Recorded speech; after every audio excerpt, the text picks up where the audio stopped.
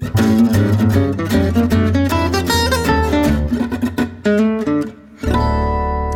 back to The Bulwark Goes to Hollywood. I'm Sonny Bunch, culture editor of The Bulwark, and I'm very pleased to be joined today by Mike Malloy. Mike Malloy is an expert on tough guy cinema, and he began as a film journalist for newspapers, magazines, and the occasional book. After the decline of print media, R.I.P., he moved into filmmaking with larger projects like his Eurocrime documentary, but with budgets hard to come by, he has lately settled into a groove of producing and appearing in bonus content for Blu-rays. He's on Instagram at Tough and Gritty Mike Malloy. And on YouTube, if you just look up Tough Guy Film Expert Mike Malloy, you'll find his channel. It's full of good stuff. Mike, thank you for being on the show today. Really appreciate it. Yeah.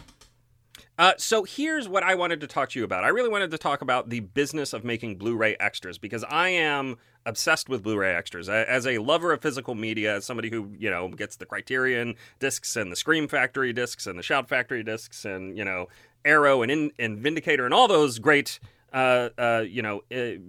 Blu-ray labels, they're always filled with like nice little extras on them. And you make some of the best. I'm going to just throw that out there. You make some of the best. You've got this whole persona down. I love it. How did you get into making Blu-ray extras? Like, this is not a natural career progression for a lot of folks. How did you get into this? Well, yeah, it's interesting because not only did I not start off in this, but I resented Blu-ray at the outset of the format. But no, I put about 10 years into being a print journalist for newspapers and magazines. And then circa 2007, one night I went to bed and the whole world convened and they took this vote that this thing called print journalism was kind of just going to cease to be a paying profession. So I woke up the next morning and it basically just evaporated. It had shifted to the blogs and it shifted to all these websites where they don't pay the writers. And so I'd always dabbled in filmmaking. So I tried some medium-sized projects, and one of them, my documentary Eurocrime, the Italian cop and gangster films that ruled the 70s, that one was actually a moderate hit, and it led to me writing the official Django sequel. But outside of that, it didn't lead to anything else. And so now I've kind of settled into this groove. I say groove, but really it's more like a treadmill. I've settled into this groove of doing this bonus content for Blu-rays. And yeah, like I said, I kind of resented the format from its outset because at the beginning, Blu-ray thought it was a mainstream format. It has now found its place in life as a collector's format. All these boutique labels putting out all this stuff and just putting the really deluxe treatment. But at the beginning, it thought it was a mainstream format. And streaming has caught a lot of flack for the decline of physical media, and well-deserved. Streaming may turn out to be the death knell of physical media. But I don't think people really consider how Blu-ray factored into it. Because Blu-ray, think about the physical retail shopping experience. Say, for argument's sake, say that a retailer had 10 slots for 10 discs on its shelf. Back in the DVD era, it could be, 5 copies of Exploding Robots 3 or whatever BS Hollywood makes now. And it could be 5 kind of diverse, funky catalog titles. And so there could still be a fun browsing experience when going shopping for DVDs. When Blu-ray came along, back in its mainstream incarnation, the retailer would feel pressured to keep 5 DVD copies of Exploding Robots 3 and then 5 Blu-ray copies of Exploding Robots 3. And so shopping for physical media became a lot less fun, and I think that really factored into its decline.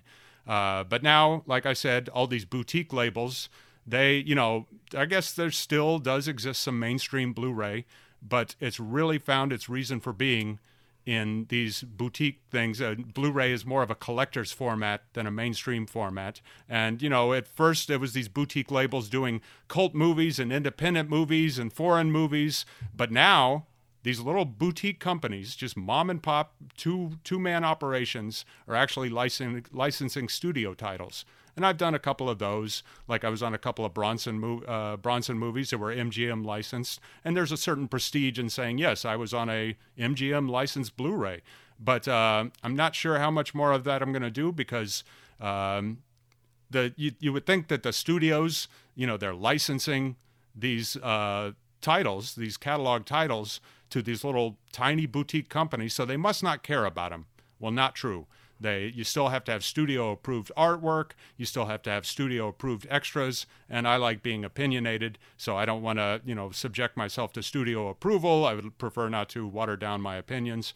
But yeah, I've been on all kinds of cult stuff and foreign stuff and Italian stuff and, just tough guy stuff of yore. Yeah, so why don't you talk a little bit about your area of expertise and how you fell in love with these kind of Italian Euro crime Euro tough guy stuff. I mean, it's this, you don't see a lot of these movies these days, the Bronson actioners, right? Like the even the Eastwood actioners, that sort of stuff. It is a different world. How did you how did you fall into loving this sort of movie, and B, describe how you put together an extra for a movie that mostly got put out in Europe? Like, what's the research process like on a project like this? Well, to answer your second question first. Yeah, I get pigeonholed with the Italian crime stuff a lot because of my documentary, Eurocrime. Fact is, I'd like to consider myself an expert. I know it's in bad taste to call yourself an expert, but I've put in the 10,000 hours, damn it. I'm just an expert in general in tough guy stuff, classic tough guy stuff, classic depictions of masculinity. Because, I don't know, ever since I was young, I looked at cinema as more than just escapism. I figure, like, if you just want entertainment, there's sports, there's roller coasters, there's fireworks. I think cinema was meant to be a little something more. Cinema was, supposed to, be entertainment, but it was also supposed to, have some kind of, instructive value or a value teaching you about the human condition. And so I've always liked seeing guys live by a code. I've always seen guys, choose to do the right thing in the face of tremendous adversity, stand up for their families, fight urban crime, I've just always enjoyed seeing this stuff because, it's relevant to real life. If I want pure entertainment, I would go see some BS fireworks display. So let's talk a little bit about actually making the featurettes, right? Like, what is that process like? I mean, I assume you have to find like actual art from the film. You got to find the actual promotional materials, that sort of stuff. How do you go about doing that? Yeah, so it breaks down to two types. I get asked to do audio commentaries, and I get asked to do on-camera stuff. The on-camera stuff was either where I'm introing a movie or just talking about the genre, where the movie fits into a genre. Honestly, I've never had trouble finding posters and stills online. It was much more of a struggle back when I made my Eurocrime documentary. And rewinding, 15 years before that, it was a giant struggle when I was doing my Lee Van Cleef biography. I got my first book deal when I was 19, at the very cusp of the internet, and I was a college student in Alabama. So I basically consider that in pre-internet times. But yeah, now it's good grief. Even if you just go looking through eBay auctions, you can find high-res art on just about anything that was ever produced. It's unbelievable. But the audio commentaries are clearly easier because there's no video component to it. But, that's 90 minutes or more. And if you don't have 90 minutes or more to say about a subject, that can feel like an eternity. I have a rule for myself with the fans. I've learned a lot of things in doing this. The fans hate what they call IMDb commentaries, where you're just rattling off titles and stuff. I could easily fill the 90 minutes if I were to reduce myself to that. But I hold myself to a higher standard. I don't like to bring up any random supporting character, actor, or anything like that unless I have a larger point to make. That's a rule I've made for myself. Well, I guess with the on-camera stuff, yeah, it's, there's a video component to it. That's more work. There's editing to it. And this is really a niche market. So to make the margins work for myself, I've always edited my own stuff. And now, especially since lockdown, I've started shooting my own stuff. So, the on-camera stuff, there's more, labor involved. But if you only have 10 to 15 minutes to say on a subject, that's the preferable format, I suppose. Yeah. Well, I mean, in terms of like clearing rights or anything, do you ever get stuck in a position where you have to like track down a defunct distributor or label or something, and be like, hey, is it okay if I use this, or is this all under like fair use? Well, fair use is less of a hard and fast law as it is more of a legal opinion. And so if I'm doing a feature-length documentary like Eurocrime, yes, I paid a lawyer for a fair use opinion. If somebody's doing a low-dough Blu-ray extra, nobody's going to pay for a lawyer's fair use opinion. So what I typically do is, the boutique distributor, the label, they have licensed this movie. It just stands to reason that clips from that movie are fine to be used. Elsewise, everything I use is, posters and publicity stills and stuff like that. And even there, it's just getting ridiculous how much greed, I guess, there is in the world. There's this effort, you've probably seen on Getty Images. These guys who were studio still photographers back in the 70s and stuff now are trying to get their stuff, licensed through Getty. These things are publicity image. Their very reason for existence was to be reproduced. Posters, their whole purpose is to be reproduced. I once had a meeting with a big corporate entity, and they were telling me, they were a cable broadcaster, and they were telling me that their parent company, which was an even bigger media conglomerate, owned some of the movies. And so they, as a cable broadcaster, were actually paying their parent company to license the film trailers to show in between movies on their cable broadcasting channel.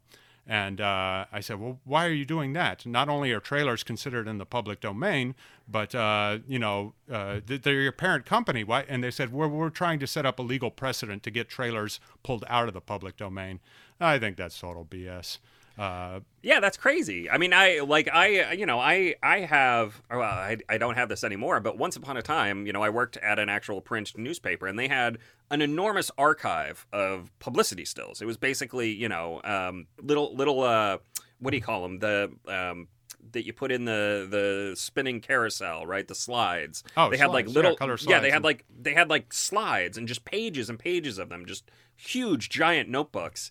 And the whole reason that these things existed was to use as publicity for the movie in question. It's not even I actually wonder what the legal. I'll have to get a lawyer on to talk about this one day, but I wonder what the actual legal precedent here is. I don't think you can put something in the public domain like that and then take it back. I don't think that's how it works. Yeah, and it just smacks of bad taste. Those photographers, they got paid back in the day for doing that work, and now to try to squeeze a little more blood from the stone, it's just in bad taste. I'm pleased that fair use has widened in the way it has. Yeah. Yeah. So let's.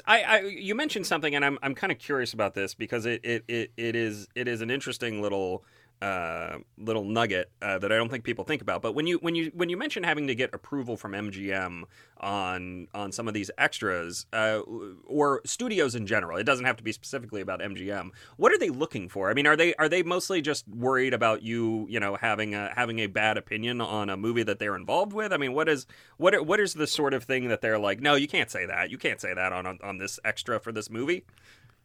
I'm not actually a part of that conversation. It's between the distributor, the label that licensed the thing. I guess they submit the extras for approval.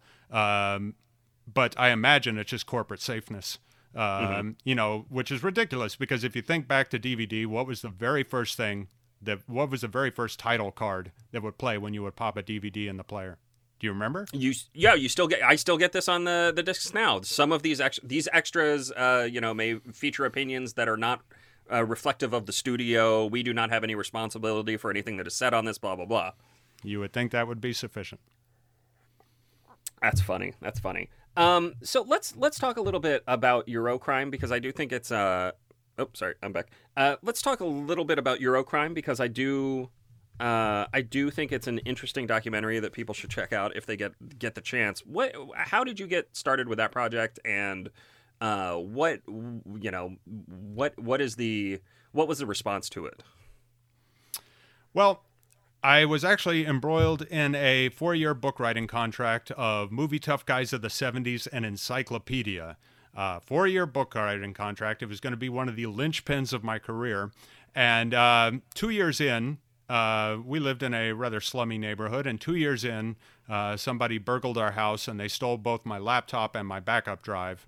And, this was before Carbonite and everything, all this cloud technology. So I was backing up against like computer hard drive failure. I never thought to back up against theft. But so in doing that book, I found, I was supposed to be watching, and I was supposed to be watching all kinds of kung fu films and blaxploitation and, hicksploitation and just everything under the sun for the book. And yet I kept wanting to put all the other genres off. I had just gotten the bug for these Eurocrime movies, these Italian crime films, which were made roughly between 72 and 80. They were the fad that replaced the spaghetti Western because the Italians were very fad-oriented. And a lot of people, the spaghetti Western penetrated America. But even if people know the spaghetti Western, even if they know how fad-oriented the Italians were, a lot of people never really thought, well, something must have come after the spaghetti Western. What replaced it? Well, what replaced it is the Italians went nuts over The Godfather, and they went nuts over movies like Dirty Harry and The French Connection. So they just went hog wild with these gangster films and these cop films, again, roughly from 72 to 80. And, they may have started as imitations of American cop and gangster films, but because Italy was so embroiled in political turmoil and strife with the Red Terrorism that decade, it really ended up being kind of a way to hold a mirror up to Italian ills of the day. That's interesting. I mean, I like you. There's a definite like underground undercurrent of love for these films. You see it a lot in the world of film writing, but they're still kind of hard to track down, right? I mean, they're not being shown on HBO, right? They're not on HBO Max. They're not on Netflix or anything like that. Amazon Prime being the one exception. Amazon Prime has a really good has done a very good job of kind of keeping this flame alive. But on top of that, you have the Blu-ray producers, and this is to bring it back to the Blu-rays and the Blu-ray extras. I mean, this is the sort of keeper of the flame, right? I mean, the only way to keep these things alive is to find a way to make money off of them, and the only way really to make money off of them is with these physical discs, right? Well, think about it. I'm hoping that some of the novelty of streaming will wear off, and that sounds funny because it's mainly about convenience. It's never really been about novelty. But think about it. Even a casual film fan. Say you're at home alone, you want to see this old favorite of yours, you check streaming, every single platform you subscribe to, none of them have it. Your local mom and pop video store closed down 5 years ago. You're really in the mood to see this movie. That night, don't you wish you owned it? Most people have decommissioned their Blu-ray player and their DVD collections. So it really, I hope that at some point people say, oh, wait, my options with streaming are to watch 300 new series, all starring Jason Bateman. I'm hoping that people say, oh, there is a lot of value in being able to see what I want when I want. Who is your favorite old school tough guy actor? If you had to pick one, where would you tell audiences to look? Well, the guy that's impossible to say. It's depends on what day you ask me. But the guy who got me started down my career path was Lee Van Cleef. He was the bad from The Good, the Bad, and the Ugly. He was a Hollywood character actor, played a lot of villains, and then just got totally reinvented by going over to Italy and starring in spaghetti westerns. I got hooked on his spaghetti westerns as a teenager, and by 19, I had gotten a book deal to write his biography. That's pretty cool. So what? Is the biography still? Is it on Amazon? Can we tell people? Yeah, it's in print. But again, I wrote it at age 19, and outside of Stephen Crane writing Red Badge of Courage at age 19, I'm not sure most 19-year-olds have any business writing a book. Your frontal lobe hasn't even developed by 19. It's true. That's true. But still, it's good. It's good. Yeah, I don't regret it. It set me down my career path. But I've heard this quote by, I think, an author named Joe Adamson, and he said, the best way to start researching a film book is to first get it published, meaning that once you write something, a million bits of information will hit you after the fact. Mm-hmm. And that especially, being so young and being kind of in pre-internet Alabama, Yeah, that was definitely the case. I learned so much about Van Cleef's career since the publication of that book, but it's also a closed chapter, no pun intended, of my life. I don't want to do a second edition or anything like that. That's fair. The world of YouTube has offered up kind of a new avenue for getting your work out there and getting people familiar with the world of your tough guy cinema, right? The sort of stuff that you're into. Talk to me.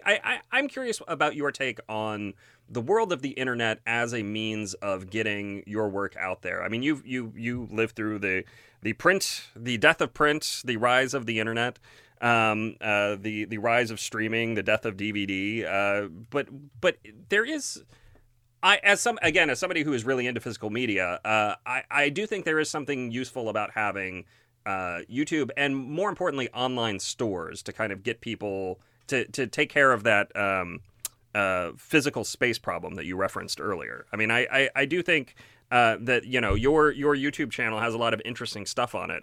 How does that work for you as a means of getting attention to your work?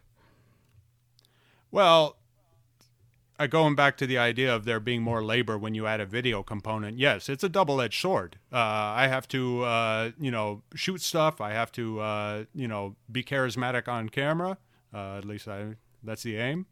And yeah, just tremendous more effort relative to writing a printed piece. The trade-off is that, a nameless, faceless byline, I'm not sure that I would have, connected with an audience like I have as being an on-camera person. So that's the trade-off. More effort, and I have to watch my weight even. Yeah, that's the word. As somebody who has decided to stop doing that during the pandemic, let me tell you, it's a real pain. But you have created a nice little community, and I remember being very very pleasantly surprised when we published some of your stuff at Rebeller, at my previous place of employment, about how much love that got on Facebook relative to some of the other stuff that we were putting out there. I mean, people really seemed. People were very, very supportive of you and supportive of the work you were doing for us. And I'm curious. Again, how do you go about building that community? I mean, is it just a function of really interacting with people? What did you find a niche community that was like really lacking a face to tell their story? I'm curious, like what your take on all that is. I think that's exactly. I think that I'm filling a gap or filling a niche, but it was never calculated. These are my naturally occurring interests. They estimate that of genre cinema, that 80% of it, well, not even genre cinema, independent cinema, they estimate that 80% is geared towards horror.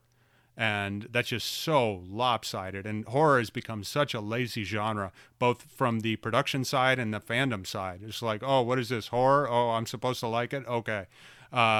So it's like I was a producer and an actor in a Western that was the first time I ever sold a movie, The Scarlet Worm. And I really think, because that was just, just super micro budget, and you're not supposed to make a movie micro budget, kind of like my Lee Van Cleef book. It was a noble failure, but we sold it easily, and we got,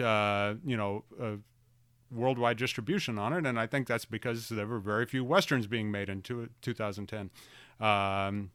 And it's the same thing now. It's just I fill a niche. And the good news is I don't have to strain to do it. These are my naturally occurring interests, and they have been since I was 15. It's been a tremendous career struggle ever since, I started off, and it still is every day, keeping the lights on.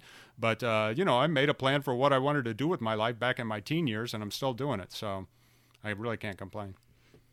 Yeah, I mean, you mentioned to me that you have some screenplays out there that you're getting optioned and working on producers with. I like the world coming from this world a little bit at my last job. It really is a fascinating gap in the market. Kind of that lower budget action. I don't want to say grindhouse or exploitation, but like I like your shorthand, tough guy cinema. I mean, these are movies that are not really being made as much. But I do think I do think there is a modest kind of boom in this right now, where you have some of it.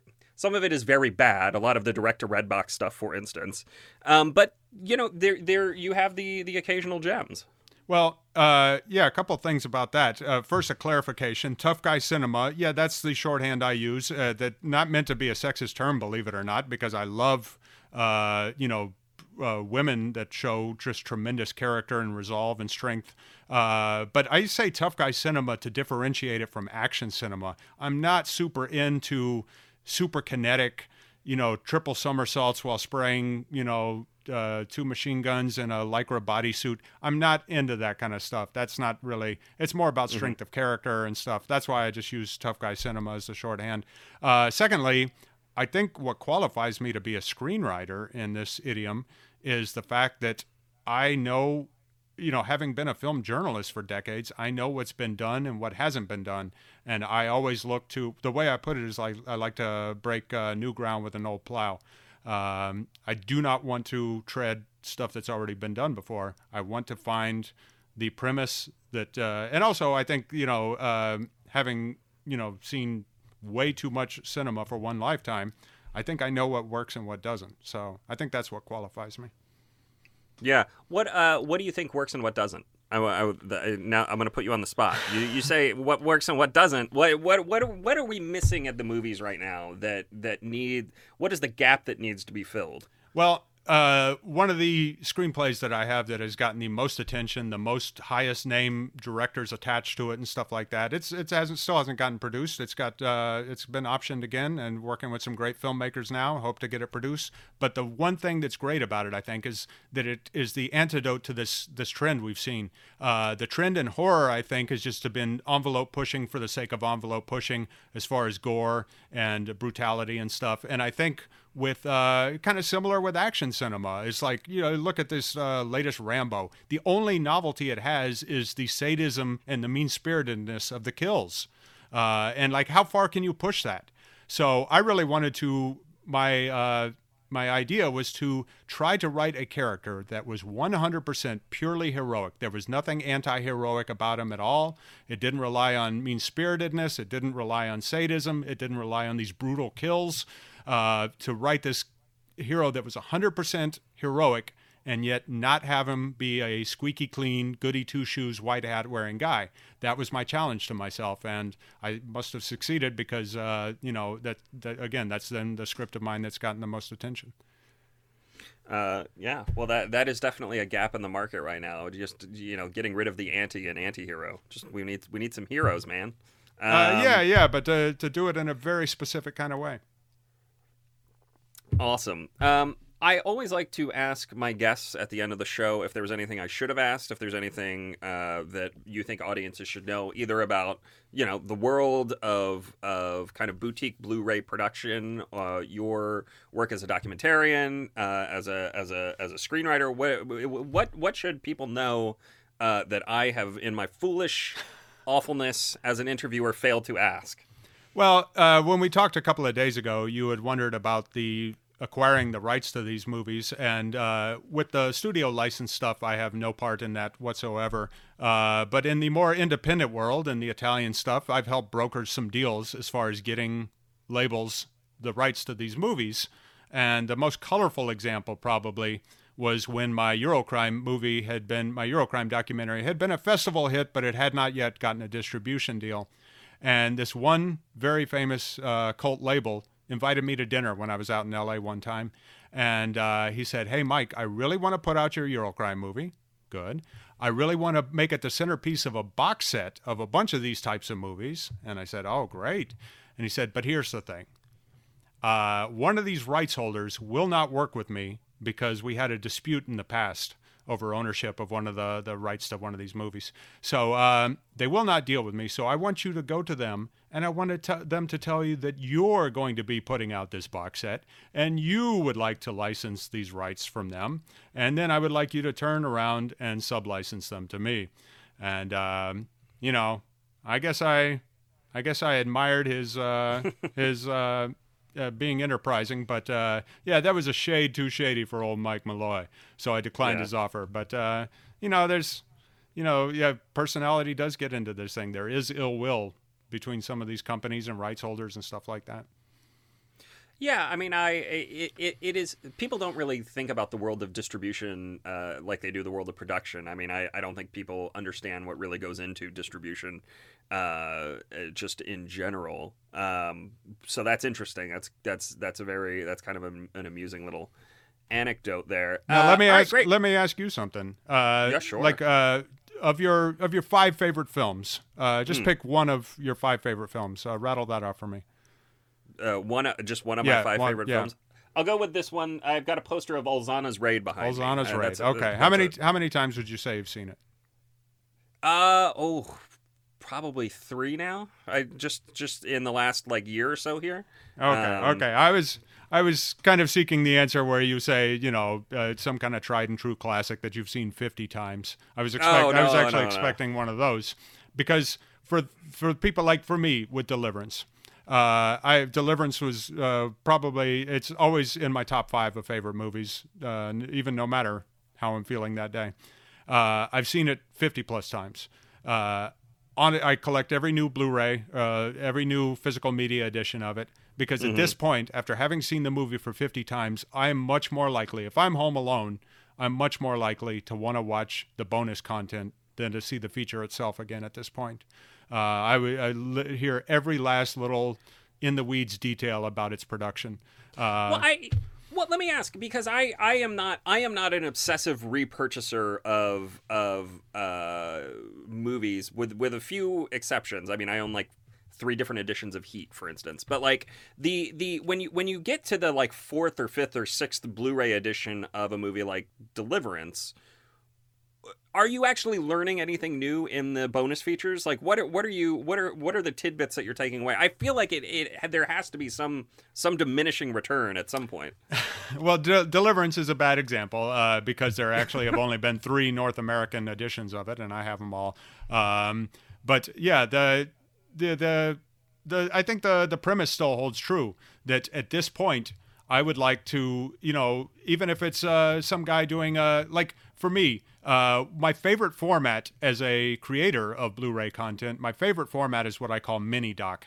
I don't have the budget to go and interview other people involved with the making of story, but I do have enough time and budget to message them privately, email them privately, get some of their stories, and work it in, weave it into my own narration.